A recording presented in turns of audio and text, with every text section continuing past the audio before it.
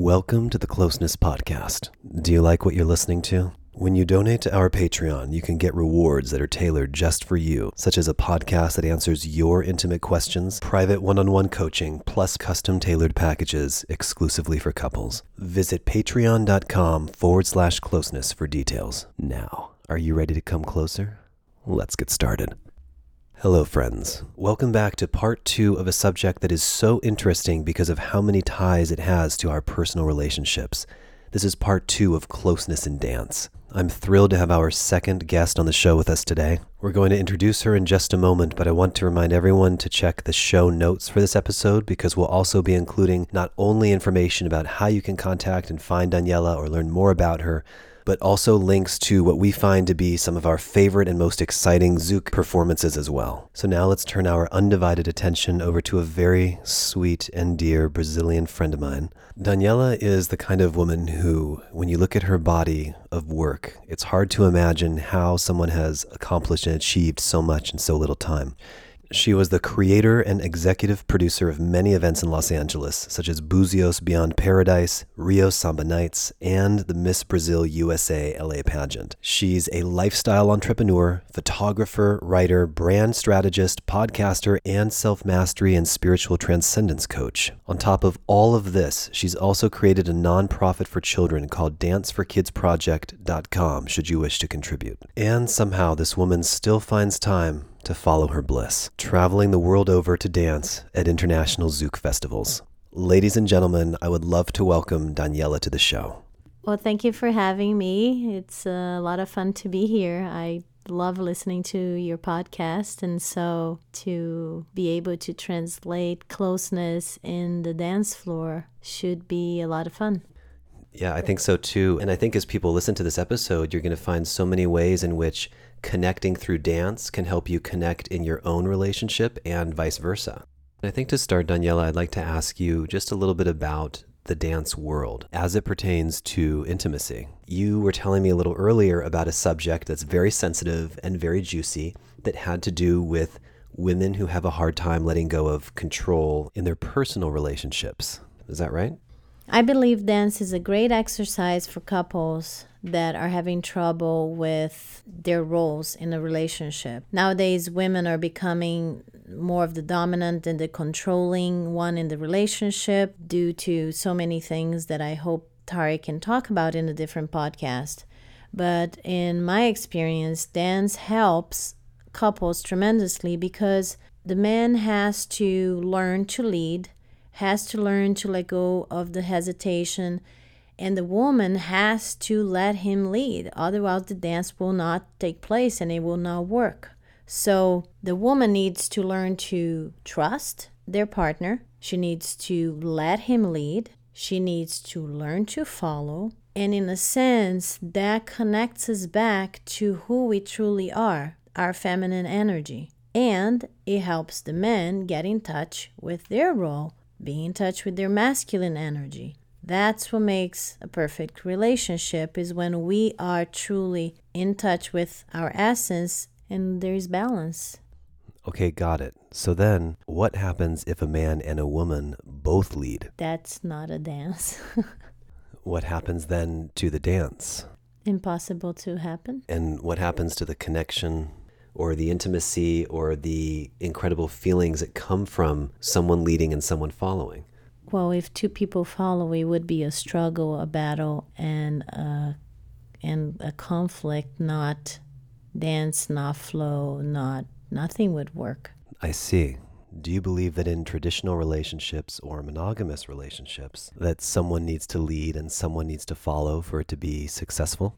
Well, the interesting thing is, in a dance, when a man is leading, technically the leading is a suggestion of a movement. So in relationships, I think it's the same thing. We just need to be careful with the words of leading and not confusing that with dominating, right? Leading means being confident in the actions that you are choosing to make rather than demanding, controlling, and forcing a situation. Okay, great. So it sounds like you're saying that if a couple is in a relationship and a woman is finding herself controlling it too much or trying to take the lead too much, and that's not working for you, that dance is an incredible outlet to help solve that, because it helps a man rediscover his role in leading and helps a woman allow and let go. Is that right? Yes, and be in touch with her feminine essence, which is ultimately what she wants, even though she might think it's not. Got it. Men don't really know where they stand in society because the woman is in charge for her life nowadays. She can cook, she can make money, she can pretty much do everything on her own. And fortunately or unfortunately, we had to learn that. We had to develop these skills and become strong to be able to survive in the society that we live nowadays. The unfortunate part, in my opinion, is because when that woman that had to adapt her energy, put aside her femininity to embark in a society in which she has to be masculine, quote unquote, when she comes into the relationship, she tends to remain in that role and the balance is off. Number one, she no longer allows the man to be the man, to take charge and to lead. And she pretty much becomes a control freak. And that obviously makes her be less desirable. And it makes her desire the man less too, because she pretty much takes his power in a way. So dance has helped me get in touch with my feminine essence.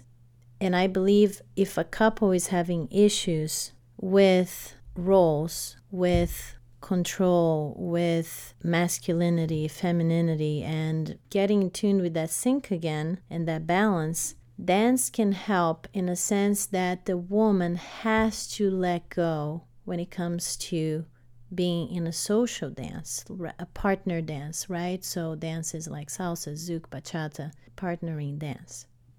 The woman has to let go of her control because the man is the one that leads in dance.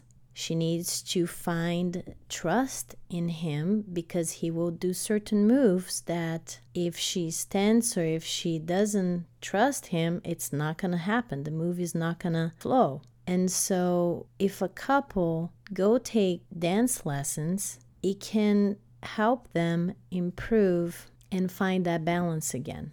The men, on the other hand, why is it a good exercise for the man? Is because he has to learn to take charge again. He has to learn to find that confidence to not hesitate when he chooses to make the move. Okay, that was really good and so clear. Thank you. You and I have spoken a lot about what makes a woman feel safe privately between you and I. Can you give us a little introduction or an explanation about how and if women feel safe in the dance world and in the dance community, and what that experience is like for a woman? In my experience, the dance community brings us the feeling of family. We're there with people from all different backgrounds, all different genders, colors, sexual preferences. And the beautiful thing is that dance brings us all together. It's one of the few places you will see people from all backgrounds, financial status, religion, everything. It's one of the biggest melting pots that bring us all together. Maybe for that reason, we feel that's a safe environment to be in, because it's a place in which we can express ourselves not only in the dance floor, but as a community. Perfect. As with everything, I'm going to keep relating dance to closeness and intimacy and that sort of thing. And throughout this whole conversation, I'll be doing that intentionally. But I know that the purpose of dance is not to be sexual or to have sex. Although expressing your sensuality or expressing your sexuality or femininity or masculinity can be a part of the dance. But I do want to give listeners a real broad understanding of how intimacy and closeness is so tied into dancing itself. So to continue along with the same question, at a social event, it's likely that a woman is going to dance with maybe countless men in an evening. She's taking in different scents and feelings and vibrations and, gosh, so much information about dancing with different partners. And we were speaking earlier about this idea of, we have multiple words for it: chivalry, decorum, tact, etiquette, social graces, manners, all of these things, which secretly, if you haven't noticed, the Closeness Podcast is really all about. Can you tell me a bit about how that works and how it all comes together? In my opinion, we feel safe in the dance community because a guy would not last in that environment more than, I don't know, a few days or hours even. In a social event or dance community, because it's in a way small and everybody tends to know everybody. If a guy is creepy or acts in a wrong way or tries to take advantage of the fact that he is dancing with a woman, number one, that woman will likely not want to dance with him again. And that word's going to be passed around fairly quickly because we all want to be in a safe environment. Therefore, we would probably be telling other girls, that guy's creepy, that guy is like this. And the same way we would say, wow, that guy's an amazing dancer. Got it. So in all facets of life, creepy has become a very popular word for people to use for, say, someone who makes a woman feel uncomfortable. Even though in my mind, it's like someone in a dark alleyway in a trench coat who flashes you, or someone whose energy is so unbelievably strong and bad that your skin crawls. Nevertheless, can you explain what type of behavior would specifically be creepy at a social dance? I think when you're dancing with someone, you're so close to them, and it could be an energy thing, but we feel and we sense the interest and the desire in the partner. So if there is a sexual intention that it's being expressed, even with a gesture, I think we will notice. It's hard to explain how, call it a woman's sixth sense, but it's fairly noticeable to us. There is the obvious, like touching in parts of the body that is inappropriate, or trying to talk during the dance, which is something that nobody likes because we are not there in the middle of a dance floor to talk. We're there to dance. Those are a few things that I can think of. Yes, and I want to draw a parallel here to real relationships and sexual intimacy when it comes to talking about doing it before you do it, or having dialogue sometimes about intimacy when you feel safe and you feel good with your partner. More often than not, what I hear from so many women is they don't want to talk about it, they want to do it, or they want to have it done to them. Now, very important disclaimer here: if it's the first time you're having sex with someone and you don't know what they like or what they want, or if they even want you yet, of course, use what you know about consent and use what you know about asking for permission.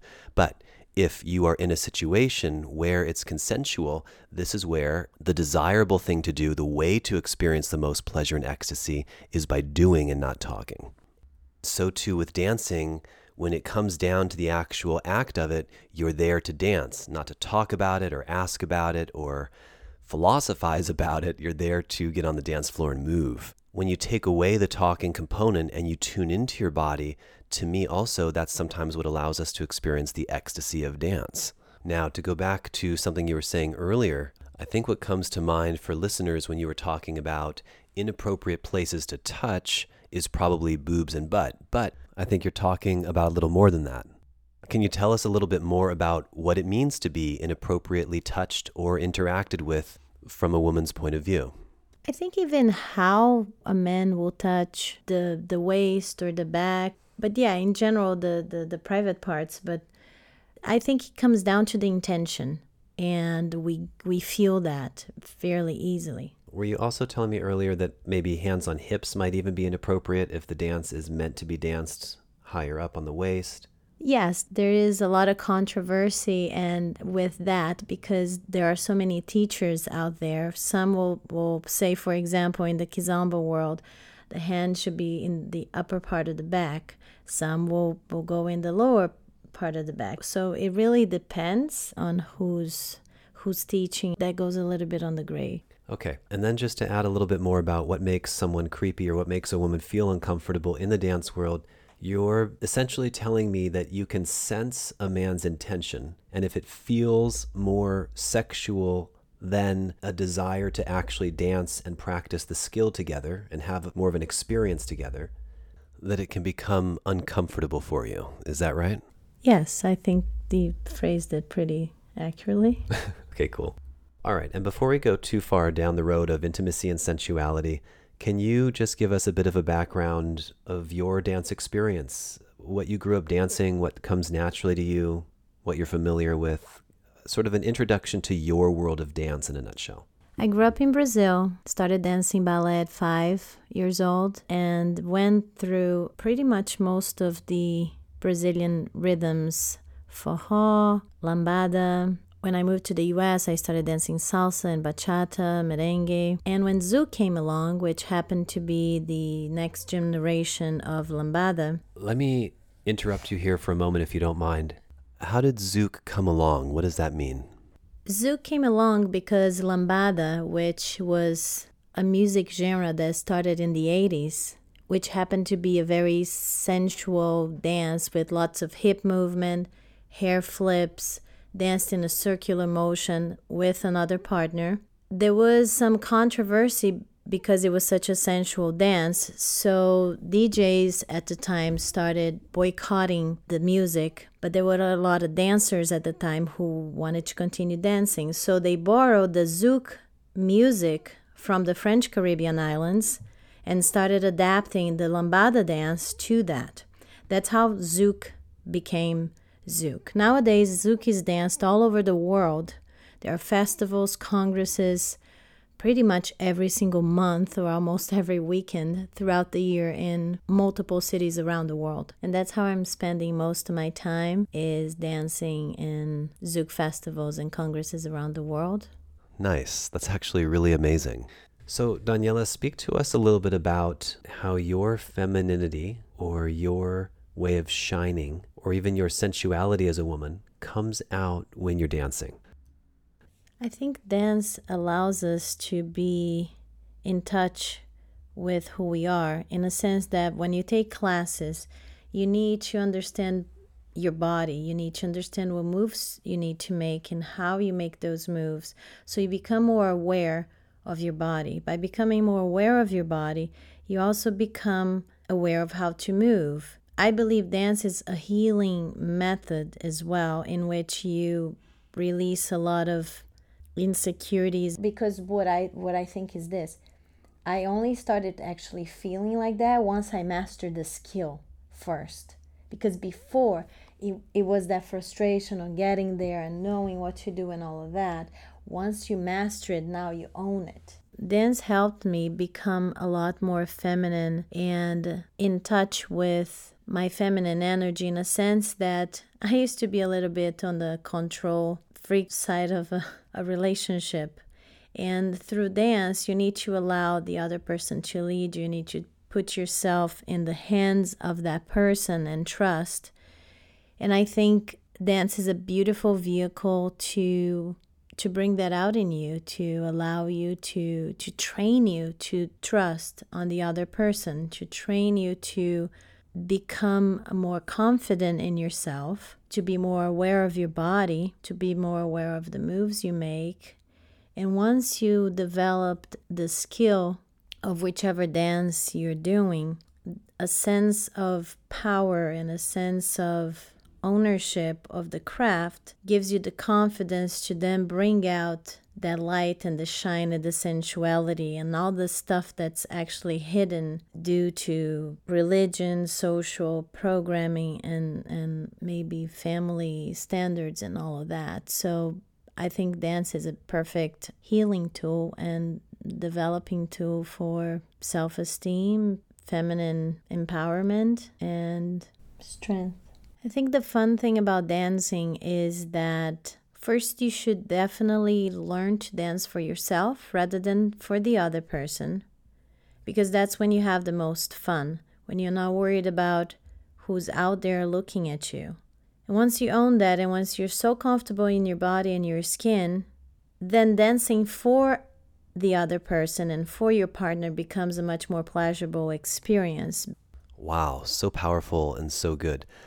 Okay, tell us a little more about what dance is to you and what makes someone an incredible dancer that you can't get enough of.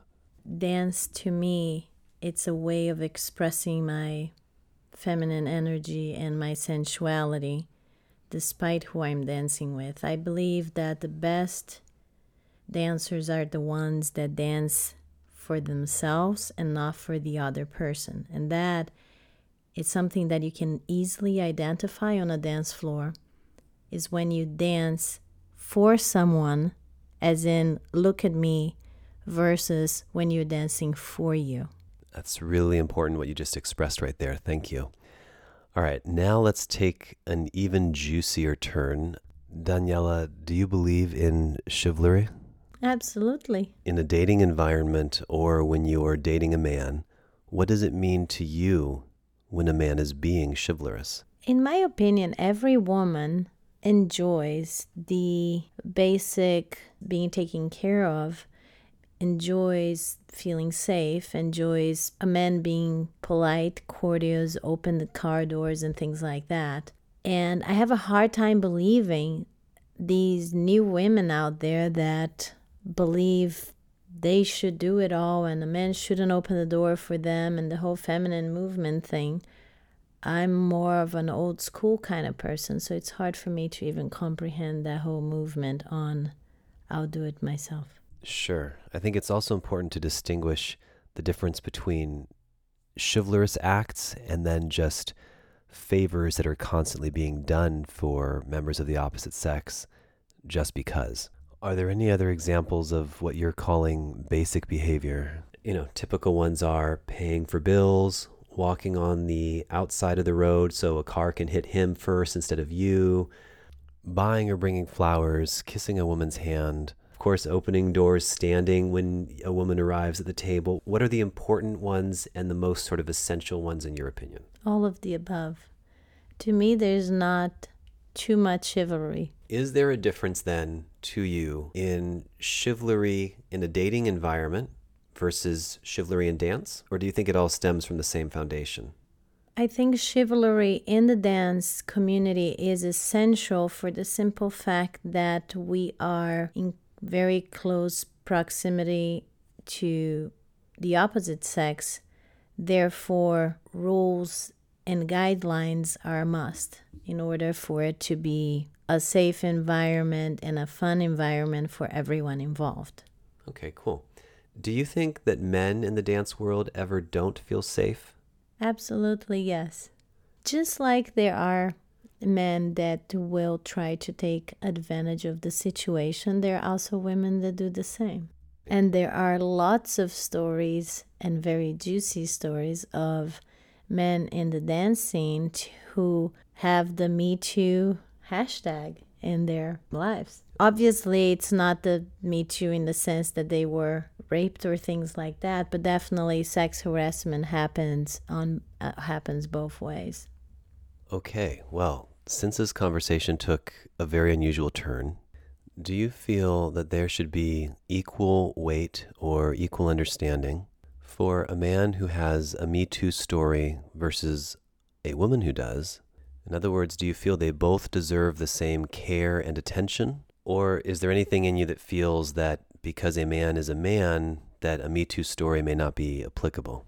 I think because the nature of who a woman is, more fragile, more sensitive, and all of that, it's a more delicate situation than with a man, also because of body size, strength, and all of that. But if any human being goes through sexual harassment, is obviously an uncomfortable situation. I think the difference is that a man, because of its, I guess, size and strength and being a man, he can get out of this situation, because it's much harder for a woman to force a man to have sex.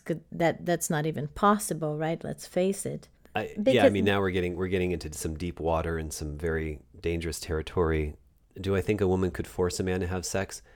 I do think so, insofar as him feeling uncomfortable or unable to say no, or him feeling guilty or bad or like he should or he ought to, even for the basic reason of being a man, like this, I should want this or I should need to do this. He might even be feeling guilty for not doing it because she's upset or sad about it or expresses even anger or frustration. All these things could lead to someone giving in to doing something that they don't want to do.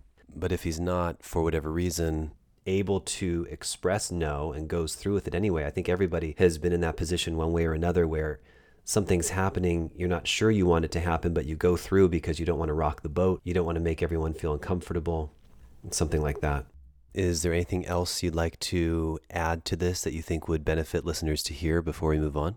Well, actually, I've heard of quite a few stories about men who has some of the dancers who would have their rooms invaded by women who actually want to have sex with them and would literally burst into their rooms. And I think the Me Too stories, it can definitely happen both ways, but it's just not publicized as much because I think a man would even feel shame to actually tell a story like that. Like, wow, I woke up and there was a naked woman in my bed and I didn't want to be with her and it's embarrassing. And for a man to come to that place of sharing something like that would get even a bad rap amongst other men who would be like, what do you mean? You should just do that. That, I think, is a really powerful message to share. I know we weren't really going down this path when we started our conversation, but here we are, and I think that's really powerful and potent of you to share. So to gently ease off this subject a little bit, is there anything set in place in your mind, whether romantically or in the dance world, with regard to chivalry, that a woman does back to a man or for a man to honor him or respect him or nurture his boundaries? Something like this? Or does that just not exist? It's a very interesting question. To be honest, I can't really think of specific things that a woman would do to be chivalrous. I think it's very important for a woman to be as delicate as possible when a man is approaching her on the dance floor if she doesn't want to dance with him for whatever reason. But I think that's both ways, not just for the women. I think men and women in the dance community, or at least most of us, will try to be as gentle and delicate, expressing or thanking the person for inviting them to dance if they choose to say no. So that's just basic cordiality. Okay, this is great because it brings up two topics. I want to wrap up with this idea of chivalry, and I want to just verify that in your mind, chivalry is one directional in a sense. It's from the man to the woman. It doesn't necessarily go from the woman to the man. Does that feel right to you, that it's a man taking care of a woman and there's not necessarily something that a woman does back or gives back in terms of this chivalry subject? Yeah, I think it was created in this way. I don't really know why. I guess historians will be able to decipher why this behavior started and exists till now, to this day. But yeah, I don't really understand or know why it's a one-directional thing. Would love to hear other people's opinion about it. It's interesting, and again, such a bizarre turn that we took, but I was thinking, we do so much to protect women. We do so much to protect women and care for women, and make sure they feel safe. And then when this story came up about the whole Me Too thing, I thought, well, I wonder if women do anything to make men feel safe or comfortable or sort of provide an act of chivalry in return that maybe goes the other direction. I think what that might be is the tact and respect with which you reject a man if you don't want something to do with him, and the respect that you show him if you are turning him down. I mean, I do whole episodes about how to say no, how to not only reject someone, but how to receive rejection. So can you talk to us a little bit about what you think maybe chivalry in terms of rejecting a partner who asks you to dance, what that would look like? Yeah, I think rejection should be a double standard for sure on that one, because we are all human beings who will do everything we can not to feel rejected. We all want to feel seen. We all want to be acknowledged and feel loved and desired. So I don't think it has to do with gender. It has to do with understanding that there is a human on the other side of that request with feelings and hopefully a good intention. And the way I feel most of the time, I feel honored when someone, I guess, asks me out or desires me or wants to dance with me. I think it's how every person should feel. Therefore, if they are not interested in whatever thing it is, they should do it in a polite way. For sure. Recently, we had the experience to see many, many professional dancers dancing freestyle, dancing in shows, teaching privates, and dancing in classes. Seeing the reactions and responses from women when they're able to dance with someone who knows how to lead and who knows what they're doing. And I was absolutely blown away by how these women responded to men who know how to lead well or were considered great dancers. I had my observations about what I saw. I want to share them with you, and you could tell me if you agree or not, or if you had a different experience yourself. I tend to relate everything to closeness because I think that's fundamentally what we all want as people. I think that's what happens when you dance well with someone, when you do acrobatics well with someone, when you have a successful relationship, even when you're close with your family, there's a sense of closeness and happiness that abounds. And I think that when I saw these professional dancers maneuver and masterfully move these women across the dance floor, which, by the way, whether the lead was a woman or a man, didn't matter. What I saw in their eyes, in the women's eyes, was ecstasy, euphoria, a state of trance, a state of unbelievable well-being, and so many more things. Being taken care of, being held, being supported, being allowed to shine, having their femininity come through and shine through. I couldn't believe how much I was observing in one dance. I mean, let me just sum it up for you. To me, if you asked every woman on the planet what they love and yearn for in a relationship, what makes them feel vibrant and happy and alive and seen and beautiful and feminine, and you put all that together and expressed it in 5 minutes, it would look like what these women were experiencing from their partner within themselves by way of dance, and more specifically by way of Zouk, except without a relationship and without a commitment and with the ability to walk away in seconds, over and over and over again from all of the most talented dancers. And I saw that that was missing from dancers who were not so talented or who lacked that ability. That became more of a favor maybe, or just a nice little experience or something decent, but not that ecstasy, that euphoria, that feeling of being lost and being in trance, literally in trance. Now, I know that was a lot to digest, quite a mouthful, so I just want to hear if you agree or if you have some additional thoughts about that. Well, I think you put it very well, and I would definitely use the same words to express the feeling. And it's definitely exhilarating to dance with a master dancer. I think that goes with anything, just like eating a meal that's prepared by a master chef or someone that is so good at what they do and has truly mastered that craft. I agree with that, but I think that some skills don't lend themselves to female pleasure or sensuality at all. Say, for example, in the case of a professional, I'll just put something out there, no offense, football players. I don't see a woman getting lost in a trance due to her amazement of how far or hard a man can throw a football, hit a baseball, swing a club. She or anyone can appreciate it. They can be into sports or love a certain activity or admire the partner who does it.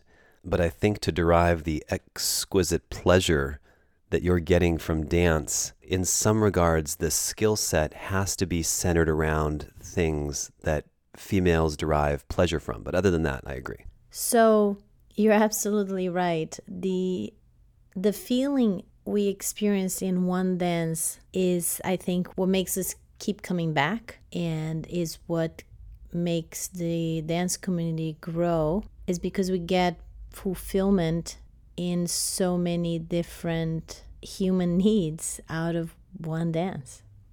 So much fulfillment. What was so interesting to me also was the parallel of that feeling of what a woman gets to experience when she's being danced with well, with real live relationships. If you're in a traditional relationship, committed monogamous relationship, I find that that's typically what a woman desires, is to feel feminine, to feel cared for, to feel safe, led, shiny, beautiful, all these things. So what is so unbelievably fascinating to me is usually that feeling is reserved for relationship, and usually a sexual one and or a monogamous one. And yet here you're able to experience those same feelings without a relationship and without owing anybody anything. In fact, it's 5 minutes of your time, or 10 or 15, depending on how many dances you have. And I think that's extraordinary on so many levels because it's so fulfilling and it's so safe and it doesn't require anything of her. In your opinion, what do you think a professional dancer or someone who can give a woman that experience is getting him or herself by leading that experience? And it is an interesting point to bring up that both a man or a woman can be the lead, that either a man or woman can take on that role together. So to distill down, my question to you is, when a person takes on the role of a lead, what do you think is being fulfilled in them? I think the lead is taking the same benefits as the follower, or in this case, in general, the man is taking care of the followers, taking care of the woman. It's being in his masculine. It's taking charge of the dance. And that's a very powerful place to be in, knowing exactly when to take charge, when to do the next move, and then having the feedback, which is the response from the follower of actually responding at the perfect time, which brings an amazing sensation of, wow, we're really in sync with each other. Because obviously you have to develop the skills of the craft of dance, but then it comes down to connection, being in sync, being present, being in the moment. And I think that's when magic happens. Okay. I want to ask you a bit of a dangerous question without insinuating anything. If sex is one of the most beautiful things we can experience as a couple or when we're in a partnership, sharing sexuality together, how close is the feeling of euphoria that you get when you dance personally to that?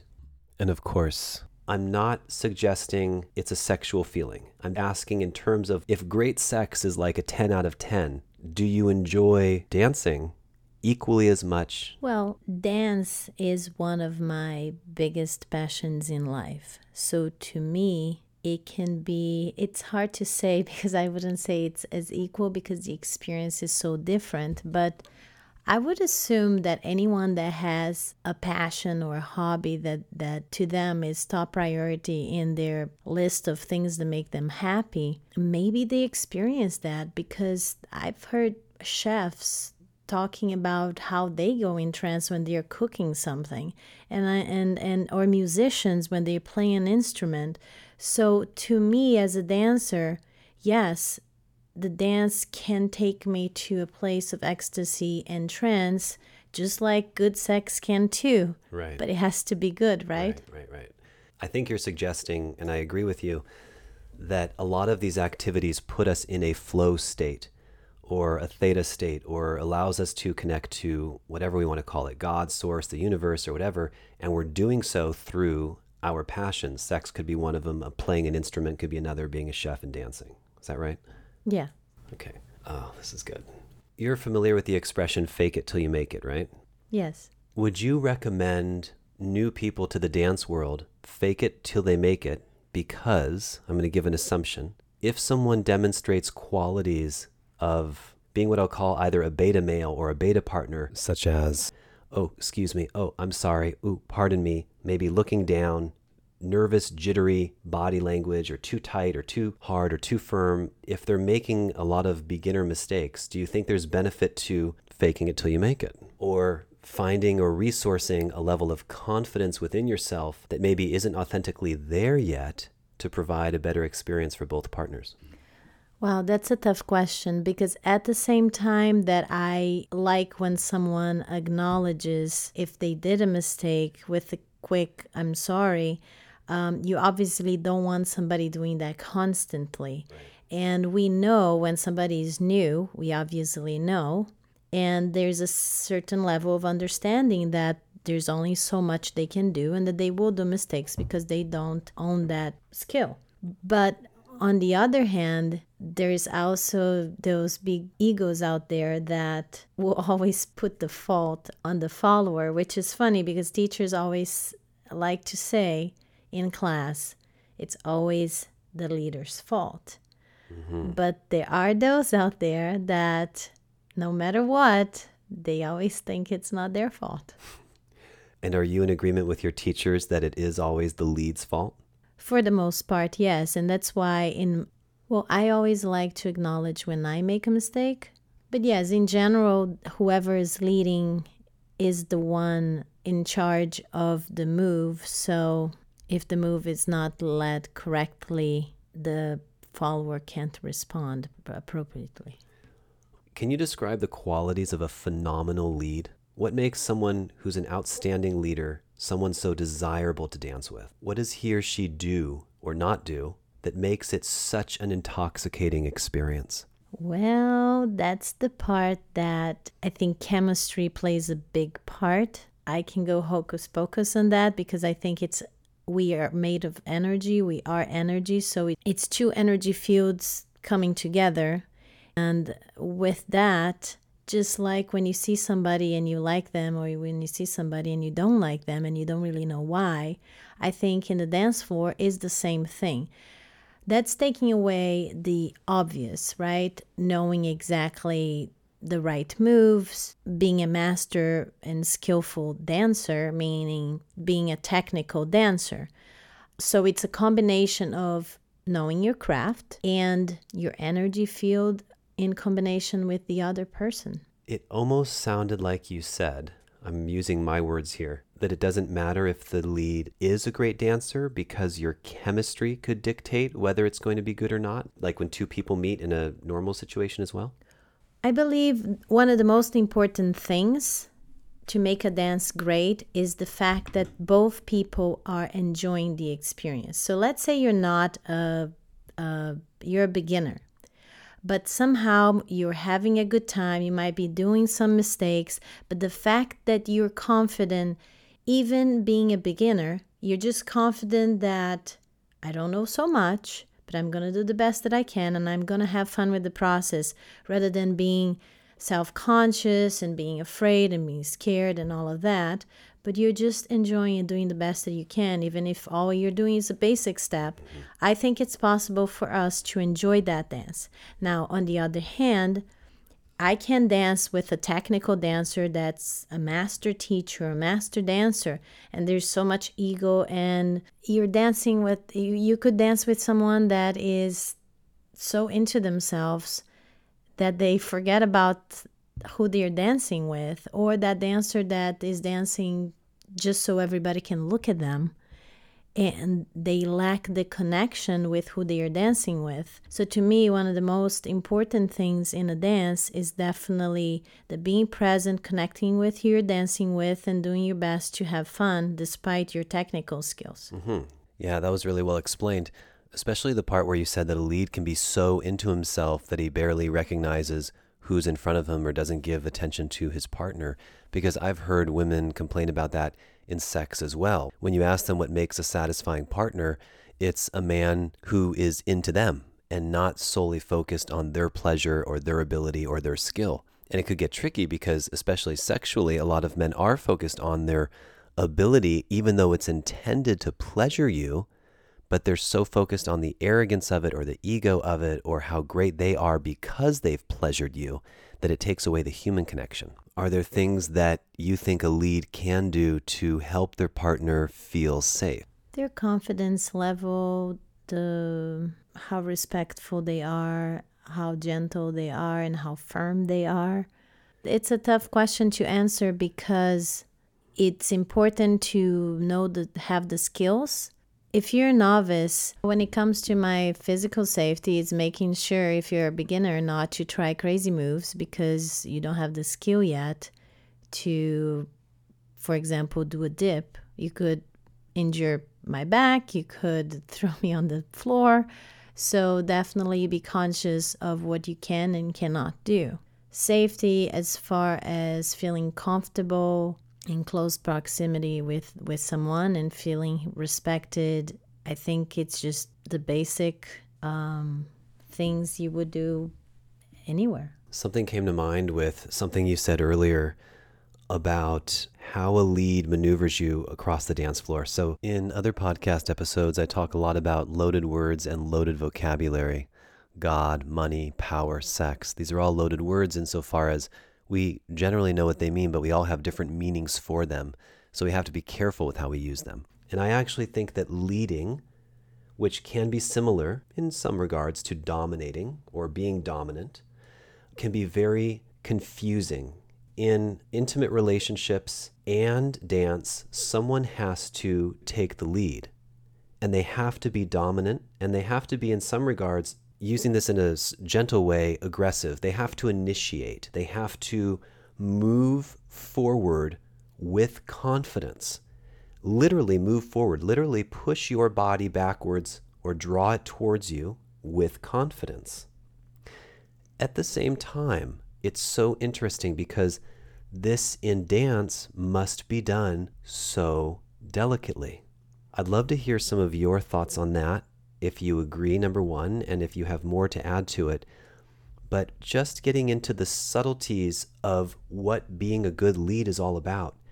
Well, I like to compare that again with preparing a meal or playing an instrument. It's the nuances and the super, I guess that's why I prefer to be a follower than a leader, because it takes so much skill to know exactly the amount of force necessary to create a movement. And so it's something that definitely requires skill, practice, patience, and yes, it's sorry. You're good. Not so much. You said it so well. You're right. That's it. What else can I say? You already said it, the whole thing. I would just repeat myself. Okay, so you like what I'm saying and you agree. Yeah, you said it perfectly. And to me, it's the same way, referring back to being a chef, preparing a meal, playing an instrument. It requires a lot of practice. It requires a lot of dedication. And it's all about mastering a craft. Sure, and I agree with you, but I'm leaning towards trying to find something that could help leads or possibly men or people who want to be leaders in a dating situation or relationship situation find their confidence and their ability. Sharing with us your thoughts on how you like to be led.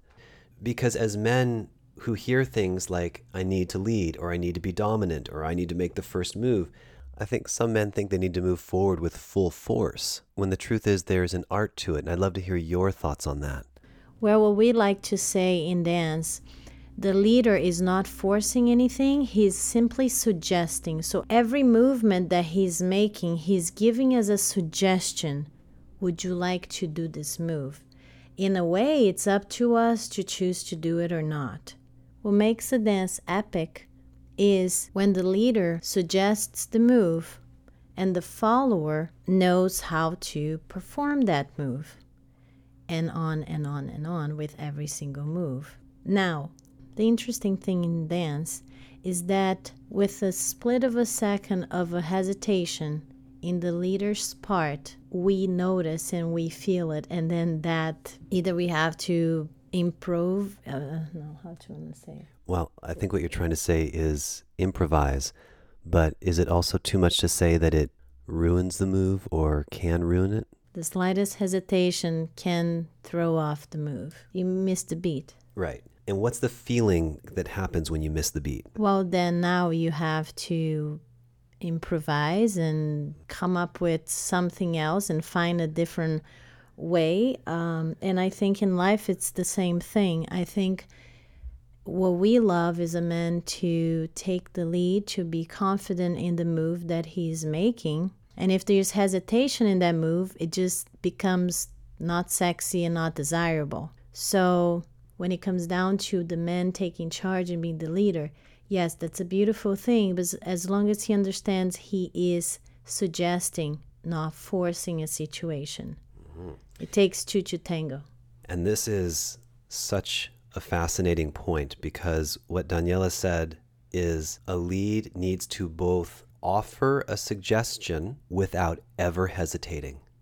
And that is an extremely interesting and challenging place to be, because a suggestion is not a full power initiation. A suggestion is not, we're doing this whether you like it or not. It's an offering that's being done through leading. And the interesting thing is, what makes a dancer an amazing dancer is knowing the capacity that that woman has to make that move. So let's say you're an amazing dancer and you can do all kinds of things, but the woman you're dancing with might not be able to do those moves. So a great dancer knows how to read that woman and know how far that woman can go. That's what makes a great dancer, because that dancer will be able to make every single woman on the dance floor look amazing and feel amazing, because he knows how far she can go.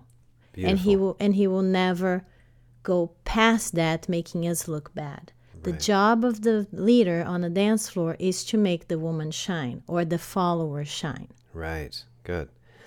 Based on what you just said, are there moments just in dancing, are there moments of jealousy, frustration, and anger? If someone dances longer with someone else, or more than one dance with another woman, will another woman feel, why didn't he do that with me? And what is all that about?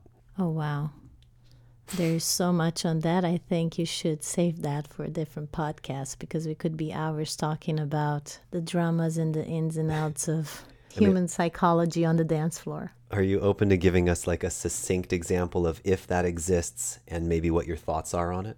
Well, in the dance world, yes, we are dancing, and yes, it's the dance world, but it's still human beings on the dance floor. And with that comes insecurities, come jealousies, and comes all of our baggages. As much as in the moment we are fully present and we feel like all of our problems go away, right after a dance finishes, all of our egos, insecurities, and things can come up. And so, yes, there are always the issues and the things that we need to deal with, like the feelings of rejection, the feelings of not being significant enough, not being good enough. So all of that is something that we are having to deal with in the dance world, because we're all humans and we still have all of those things that we have to work on as human beings. Beautiful. I'm just going to throw you a couple wild cards before we wrap up here. You were saying that a follower's role is to shine and a leader's role is to make the follower look good. Do you agree? Yeah, that's pretty much how it works. Okay. In your personal experience in relationships, what is a man's role and a woman's role? I mean, we're talking about a heterosexual relationship because you're heterosexual, but how do these roles play out for you? I think a perfect relationship is when both people are there for each other, choosing to help them see parts of themselves that they cannot see on their own. To me, that's a powerful relationship. It's helping the other person see the beauty in them, see the qualities that they have, and remind them that they are there for them no matter what.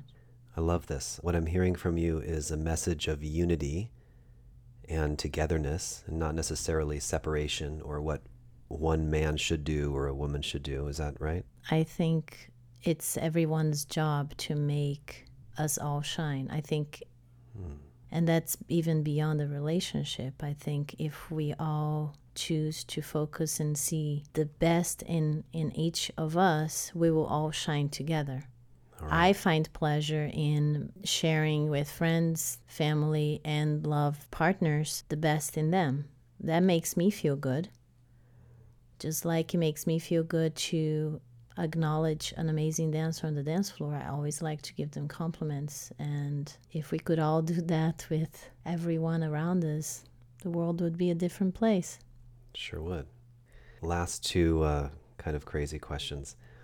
Specifically in terms of gender roles, what are some things in a relationship for you that a man can do for you that makes you shine? And then what are a few things that you feel you're good at that helps make a man feel like he can shine? I've experienced relationships in which the men would freely express what they feel about me and my qualities on a consistent basis, in a sense that not that they have to, but they like that. And to me, that's when I felt the most powerful and confident. Once again, I think it's like that tribe in Africa that they did that study. When somebody does something wrong, it's about bringing the community and reminding that person of all the amazing things that they are. And that is how we improve or help someone become better. Highlighting the loving qualities, highlighting the things you appreciate, keeping the focus on appreciation, all of that. Yes. And it sounds like you think that both parties should be doing that, that goes unanimously to help a man shine or a woman shine. Absolutely. Wonderful. It has been an absolute pleasure to have you here today. I think you've given us such a unique perspective and a really rare glimpse into the dance world.